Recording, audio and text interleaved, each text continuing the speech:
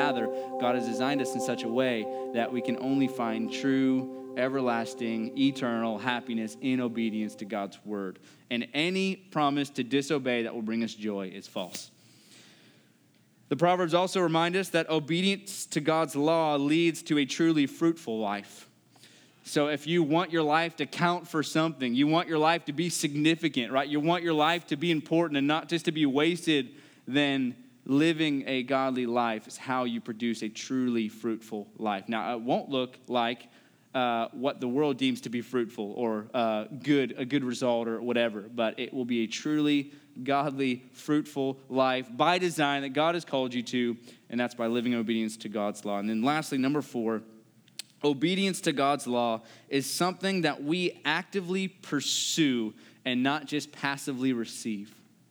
So obedience to God's law is something we actively pursue and not something that we just passively receive. Now, to clarify, in light of the gospel, we do passively receive the righteousness of Jesus Christ. It's not something we earn, right? It's not something we merit. So obedience to God's law is not meritorious for salvation, but it is something that is motivated by our salvation, if that makes sense.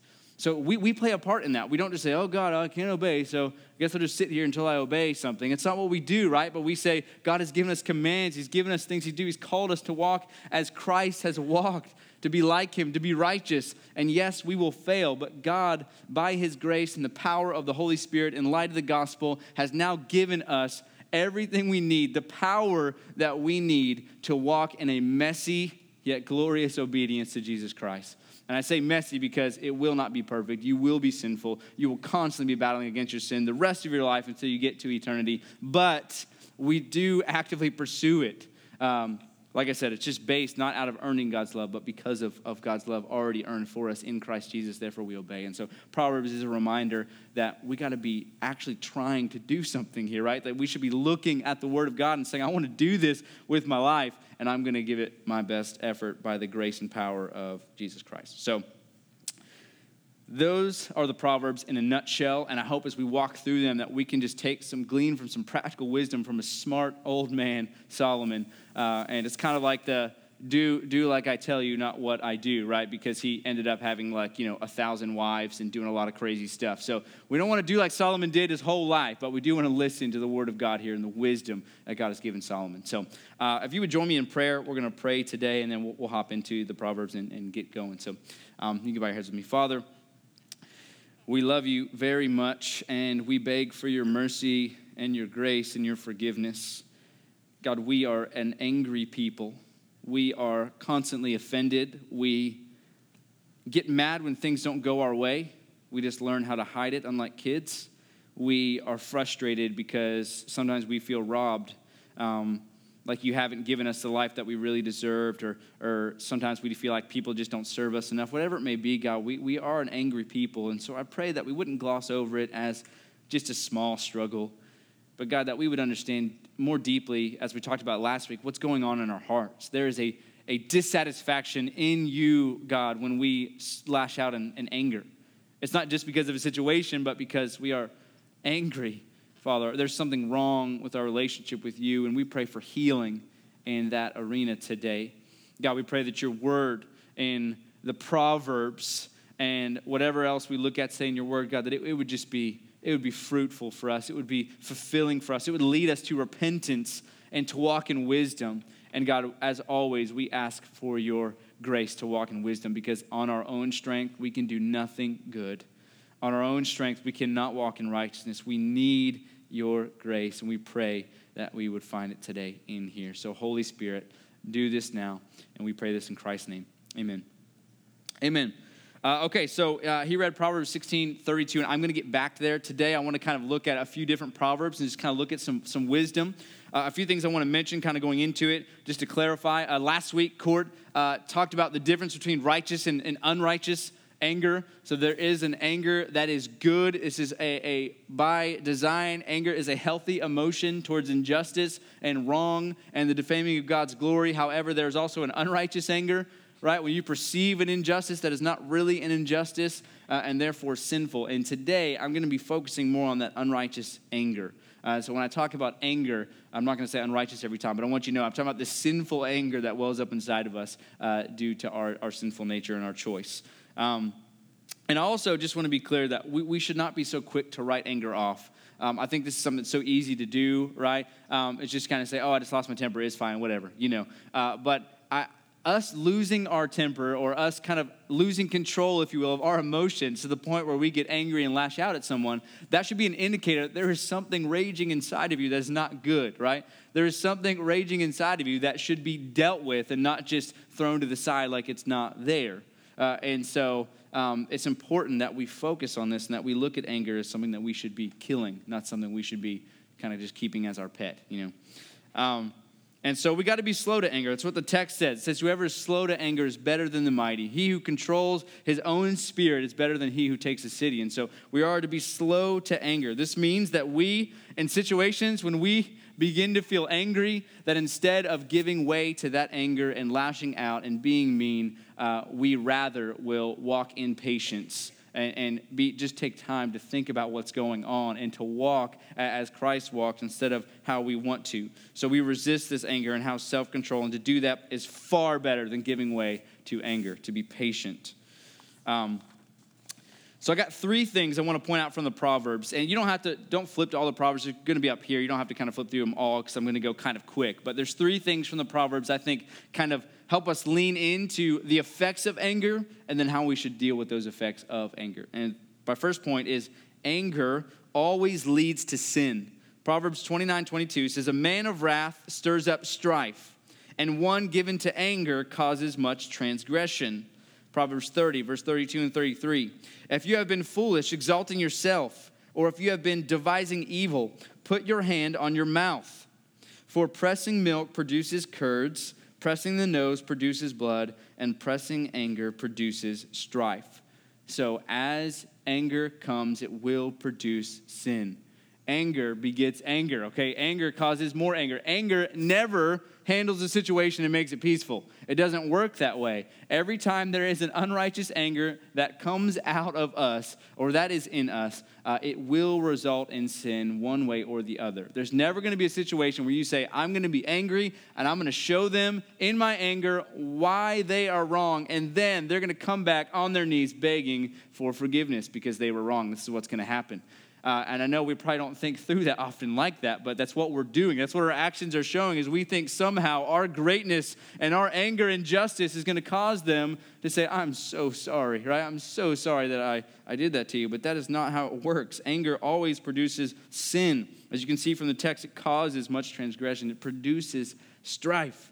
And so anger is a good liar. It promises something that it can never deliver, right? It promises a result that's just not possible because that is not how we were meant to walk. We were meant to be gracious, to be kind, to be patient, etc.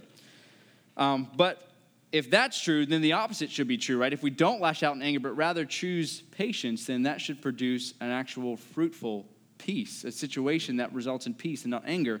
Proverbs 15:1 says, a soft answer turns away wrath, but a harsh word stirs up anger.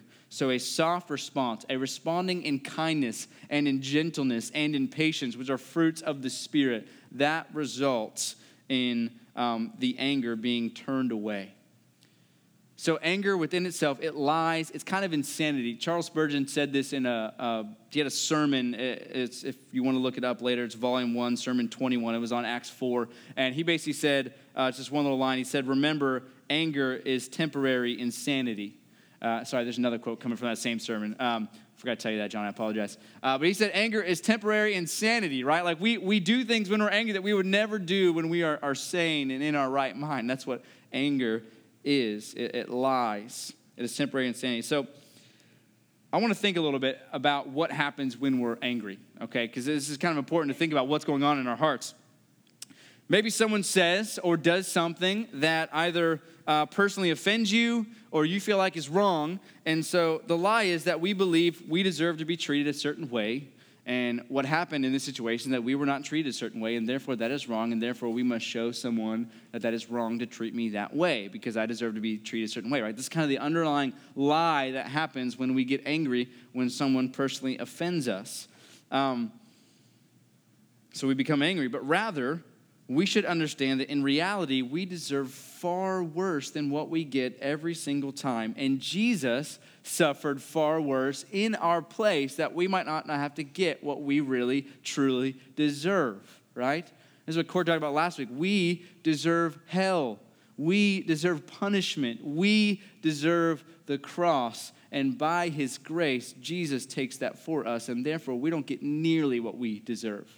We deserve to be mocked, to be mistreated, and to be killed, and to be punished under the wrath of God, and you don't get that. So when you are so easily offended, which is big in our culture right now, right? You say anything against anyone, you are offensive, and you should be thrown in jail, right? That's what happens now. And I know it sounds crazy, but it's true, right? Like, we're not allowed to be offensive. The problem is Christianity is offensive, right? But Christ has taken what we truly deserve. And so therefore, we should respond in kindness and mercy like Jesus did for us. And so we must move away from our self-centeredness and our selfishness and feeling what we deserve and focus on God. To be God-centered is much better. And so how does this play out in everyday life? I think that's an important question to ask. Let's just say you work under a difficult boss that you really don't like, don't really respect their authority, or maybe you have a parent that is very difficult, you really don't like them or respect their authority. I know it's no one in here, but I'm just giving generalizations, all right? In that scenario, right, what you want to be disrespectful back, right? Like, you want to kick against that authority. And I can think of a million situations that could happen at work. It could happen with parenting all throughout my life. I felt like my parents were horrible until I grew up, right? And then you kind of realize, oh, maybe that wasn't so bad. But we feel like we should be the ones in control. We should be the ones in authority. That's why this text in Proverbs 16 says it's actually better to be slow to anger and patient than it is to be mighty or take over a whole city and have all that authority and control. It is far better to just be patient and to control yourself, because that's much more difficult than to control others, is to control yourself. Think about correcting our children, okay? When we discipline our children, which is a good thing. And so I know, like, we're not allowed to spank anymore in society, but for those of you closet spankers who still do it, right? Just imagine, what happens, like your kid does something that's really bad, and what's your reaction, right? Maybe to raise your voice and yell, maybe to say, I'm not even going to ask questions, I'm going right for the spank, because this is the 17th time I told you that today, so you're just getting spanked. Now, I'm not saying it's bad to spank. I think even in the Proverbs, it would tell you this is a good thing. If you don't do that, you don't love your children. We can argue about that later, what that looks like. But the point is our disciplining of our children reactionary because we feel offended that they didn't respect our authority? Or is it love and kindness that says, you know what, my goal for this child is that not that they would just obey me and my authority, but that they would love Christ and obey his authority. Therefore, we discipline in light of that action, right? Therefore, we are calm. We are centered, if you will. We should be centered in our discipline. We should be sober-minded, self-controlled in the discipline of our children and how we go about it. And we do that. There will be much more fruit as we discipline our children. So that's another area which I will admit is so easy to just be angry and totally justify it, right? The kid did wrong. The kid deserved it. I got to teach him to be godly. And this is how I'm going to do it, by being angry and lashing out. Another example might be just the way we engage in our closest relationships, whether that's a spouse or a best friend or our Christian community, maybe our home group, right? It's so easy as we really feel comfortable with people and we really start to love people. It's so easy to cut. Now you're past the, like, I want to impress them point, right? And so now you get to the point where you just kind of let loose with your anger. You're less resistant because you're not trying to be impressive. And therefore, you kind of say, oh, well, this is a safe relationship, so I can lash out anyways. It's going to be fine. They'll forgive me. But that's not good either. You can look at persecution for our faith and what Jesus tells us to do, right? He says, if you're persecuted, don't be angry, but rather bless. Pray for those who persecute you. Pray for those who despitefully use you and utter all kinds of evil against you falsely on my account, and rejoice and be glad in that day, because great is your reward in heaven. Jesus says, if you are persecuted for your faith, and whatever that looks like, and it looks different in different countries, but if you're persecuted for your faith, your reaction is not, no, they deserve justice, but rather it's the love. Right? It's love. Just like Jesus prayed, Father, forgive them, for they don't know what they're doing to me. It's love, the response. Richard Wurmbrand, who was a Romanian pastor, and when they went under the communist regime, he went into prison for 12 years and suffered all kinds of evil, immense torture and things like that. And he was kind of reflecting at the end of his life, and he said, the Christian is like a rose. You can stomp on it, but it still lets go a beautiful fragrance, right? And he said the same way with the Christian. You could stomp on the Christian, but there's still a fragrance of Christ, an aroma of Christ that comes from us that is different than, we need to exact justice. We need to be angry. Like Court said last week, that's the Lord. The Lord gives justice. We are not in the business of giving justice. We are in the business of receiving seemingly injustice, right? Because we didn't get what we deserved. And so it's the Lord that gives justice, and therefore we bless when persecuted. We pray for them when persecuted. We love when persecuted. And so you can see this, and I can name much more things about life and how these play out in life. But you can see it's so easy to justify why we get angry. But the Proverbs and God himself is after our heart. Why are we getting angry?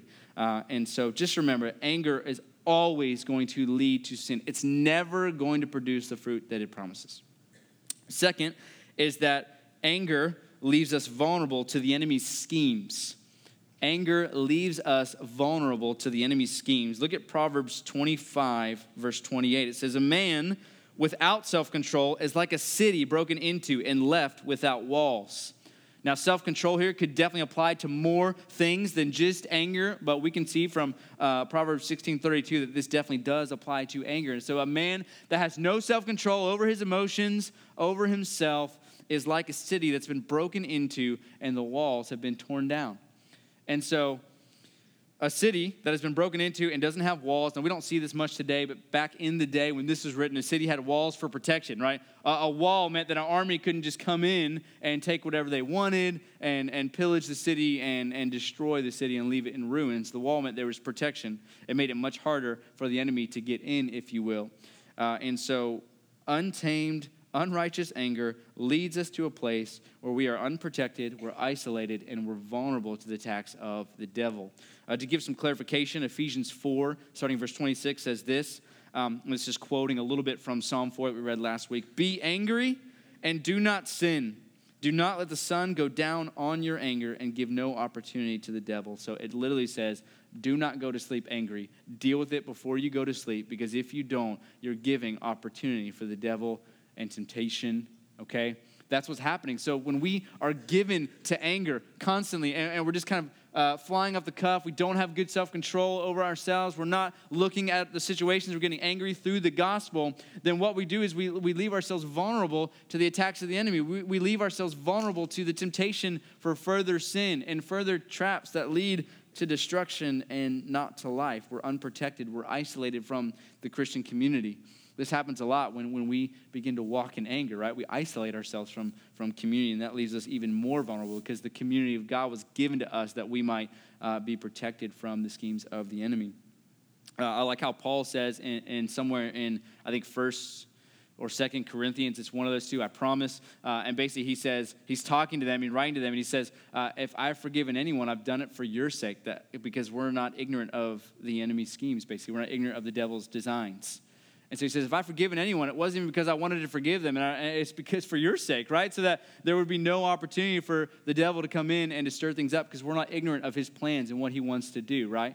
It's obvious that there is an enemy. It's obvious that he is attacking us and leading us away from life in Christ. And so, therefore, we forgive. We walk in patience and we walk in kindness. And so the opposite is also implied, that if we resist the temptation to become angry, if we walk in patience and kindness, then that leaves us not unprotected, but protected. That leaves us not isolated, but in the community of God where we should be, right? And it doesn't leave us vulnerable to the enemy's schemes, but it leaves us on guard to the enemy's schemes. I mean, there have been relationships that have been destroyed for a lifelong time because of one disagreement that someone couldn't let go because they gave into anger, and then it got worse, and it got worse, and it got worse, right? And there's this grudge, and there's like whole family splits, and I'm from West Virginia, so you see like the Hatfields and McCoys conflict, right? It's like crazy stuff, right? Like people get killed. I mean, it's nuts. But it starts as we give into anger, and we let that continue rather than understanding where we've fallen from, rather than understanding what Christ has done for us, and then as Christ in God forgave us, now we are forgiven. As God in Christ forgave us, now we forgive others. And so we must do it for the sake of being protected. So anger will leave us unprotected. It will leave us vulnerable to the enemy's schemes.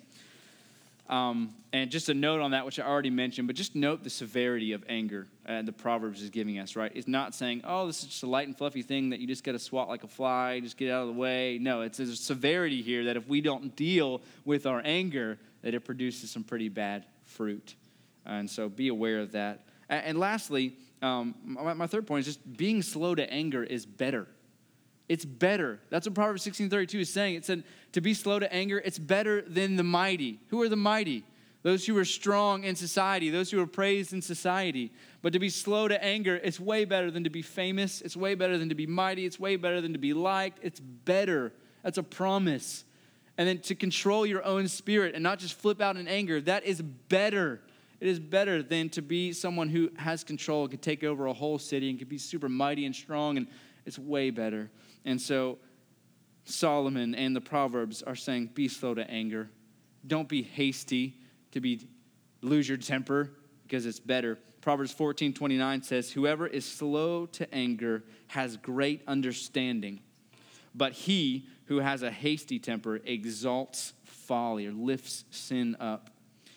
Proverbs 19:11 says, good sense makes one slow to anger, and it is his glory to overlook an offense. I love that. It is glorious to overlook an offense rather than to be offended. So, to be slow to anger is better than being mighty in this world and to be in control of people. It is better than to exact justice on someone else and take it into your own hands, because that belongs to the Lord. And it's not only is it better, but it's glorious. It's gloriously better to overlook an offense than it is to take offense. And so the promises of sinful anger are empty, but the promises of walking in patience are true and gloriously true. It is glorious. It is amazing. It is fantastic to be slow to anger. That is a promise that we have. The promises of sin, like I mentioned before, I want to repeat this because it's so true. The promises you find in anger, they are just so empty, right? It's so much better to be patient. It's so much better to be kind. It's so much better to be loving, to be gracious, to walk as Christ walked. It is so much better. So where do we go from here? I think one thing that I wouldn't say the Proverbs is lacking, but I think in light of the New Testament, what the Proverbs is leading us to is the person and example of Jesus Christ. And so the Proverbs really kind of personify Jesus Christ as the ultimate display of wisdom, right? In 1 Corinthians 1, right at the end, I think verse 31, it talks about how Christ is now our wisdom. And so I want to look at Christ's life and give us an example of what does this really look like, because it's so easy to talk in theory about obeying the word of God, right? But it's so much better to see an example acted out, living. And so I'm going to be in John 19. You can turn there if you want. I'm going to read a few verses, so hang in there. I don't have the best reading voice. My kids fall asleep all the time when I read, but I'm going to do my best here. So let's look at John 19, starting in verse 1. Then Pilate took Jesus and flogged him. And the soldiers twisted together a crown of thorns and put it on his head and arrayed him in a purple robe. They came up to him saying, "Hail, King of the Jews," and struck him with their hands. Pilate went out again and said to them, "See, I am bringing him out to you, that you may know that I find no guilt in him." So Jesus came out, wearing the crown of thorns and the purple robe. Pilate said to them, "Behold the man." When the chief priests and the officers saw him, they cried out, "Crucify him, crucify him." Pilate said to them, "Take him yourselves and crucify him, for I find no guilt in him." The Jews answered him, "We have a law, and according to the law, he ought to die because he has made himself the Son of God."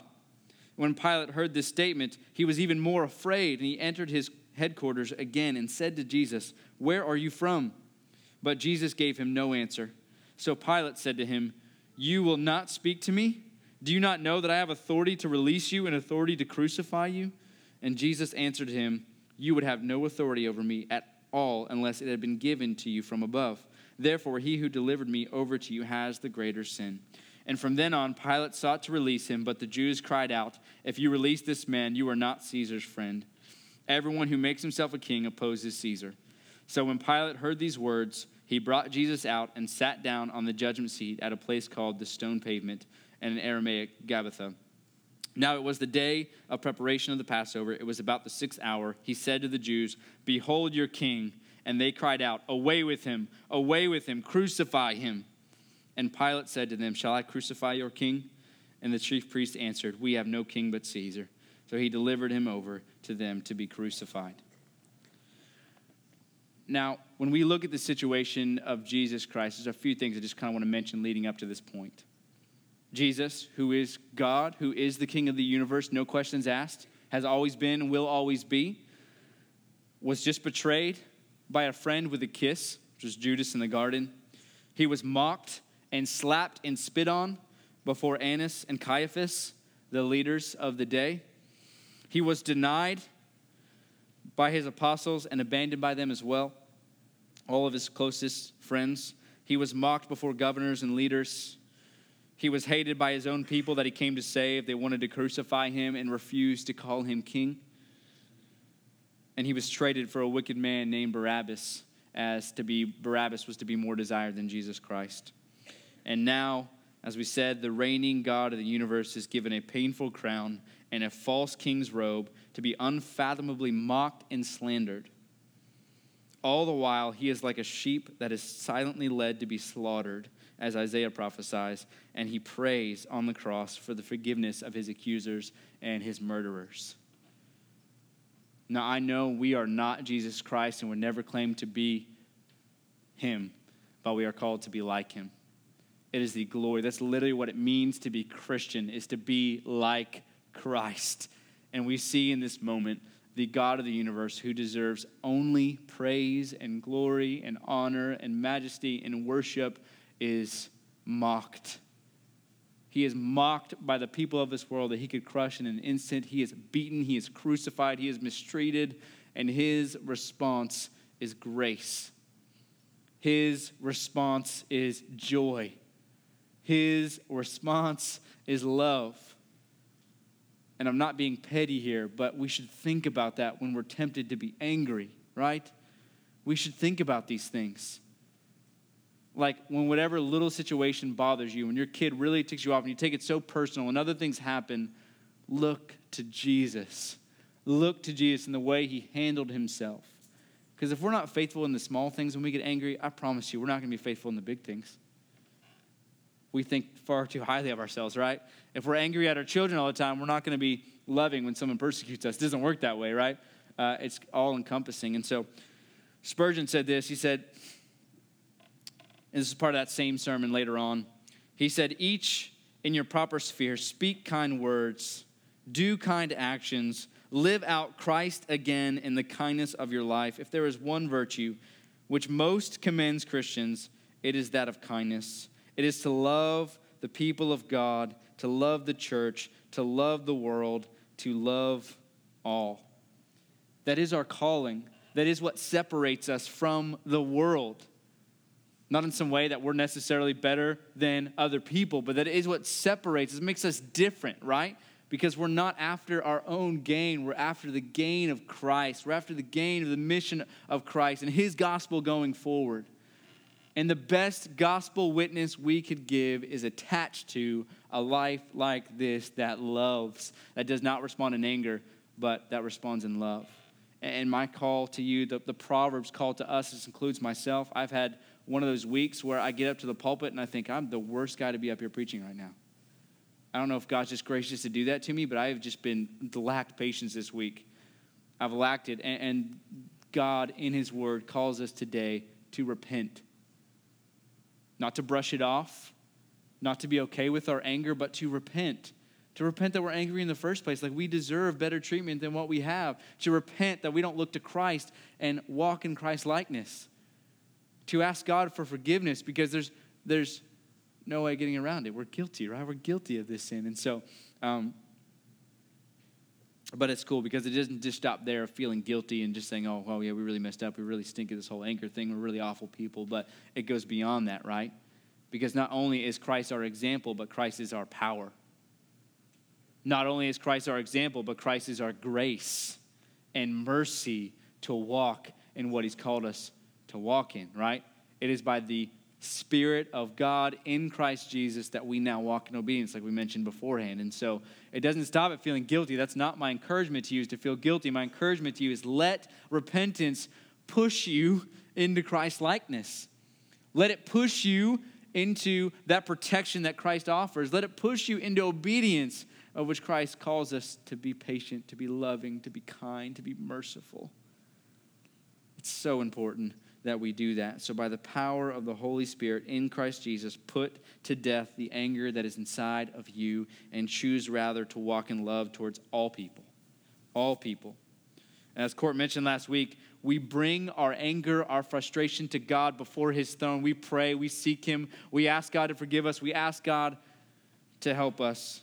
And then in return, we now live our lives in a manner worthy of the gospel, as Paul says in his writings. To imitate our Savior and his perfect love is our highest desire. And by doing so, we display the mystery of the gospel to a dying world. Amen. So that is the call from Proverbs, to not be angry. Be slow to anger, because it's better. Control your spirit. Be controlled by Christ, rather, because that is far better, right? The love of Christ controls us, 2 Corinthians 5. And so I would like to just take a moment, and you guys can stand. I would like to take a moment just to pray, because like I mentioned before, we can't do this, right? If we're sitting in our seats right now and thinking, man, that's right, I'm going to go out and be less angry. This is going to happen. It's not going to happen, right? We don't just go out and be less angry, but by God's grace, we are led to do that. It's only by his mercy. He is our power. He is our strength. So you bow your heads with me. Let's pray together.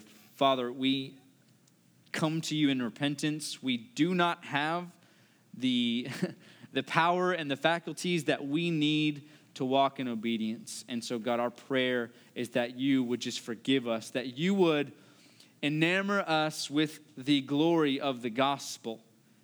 God, my prayer for everyone in this room is that we be amazed at the grace that is in you, Jesus Christ. Amazed at the grace that you offer us, that you give us.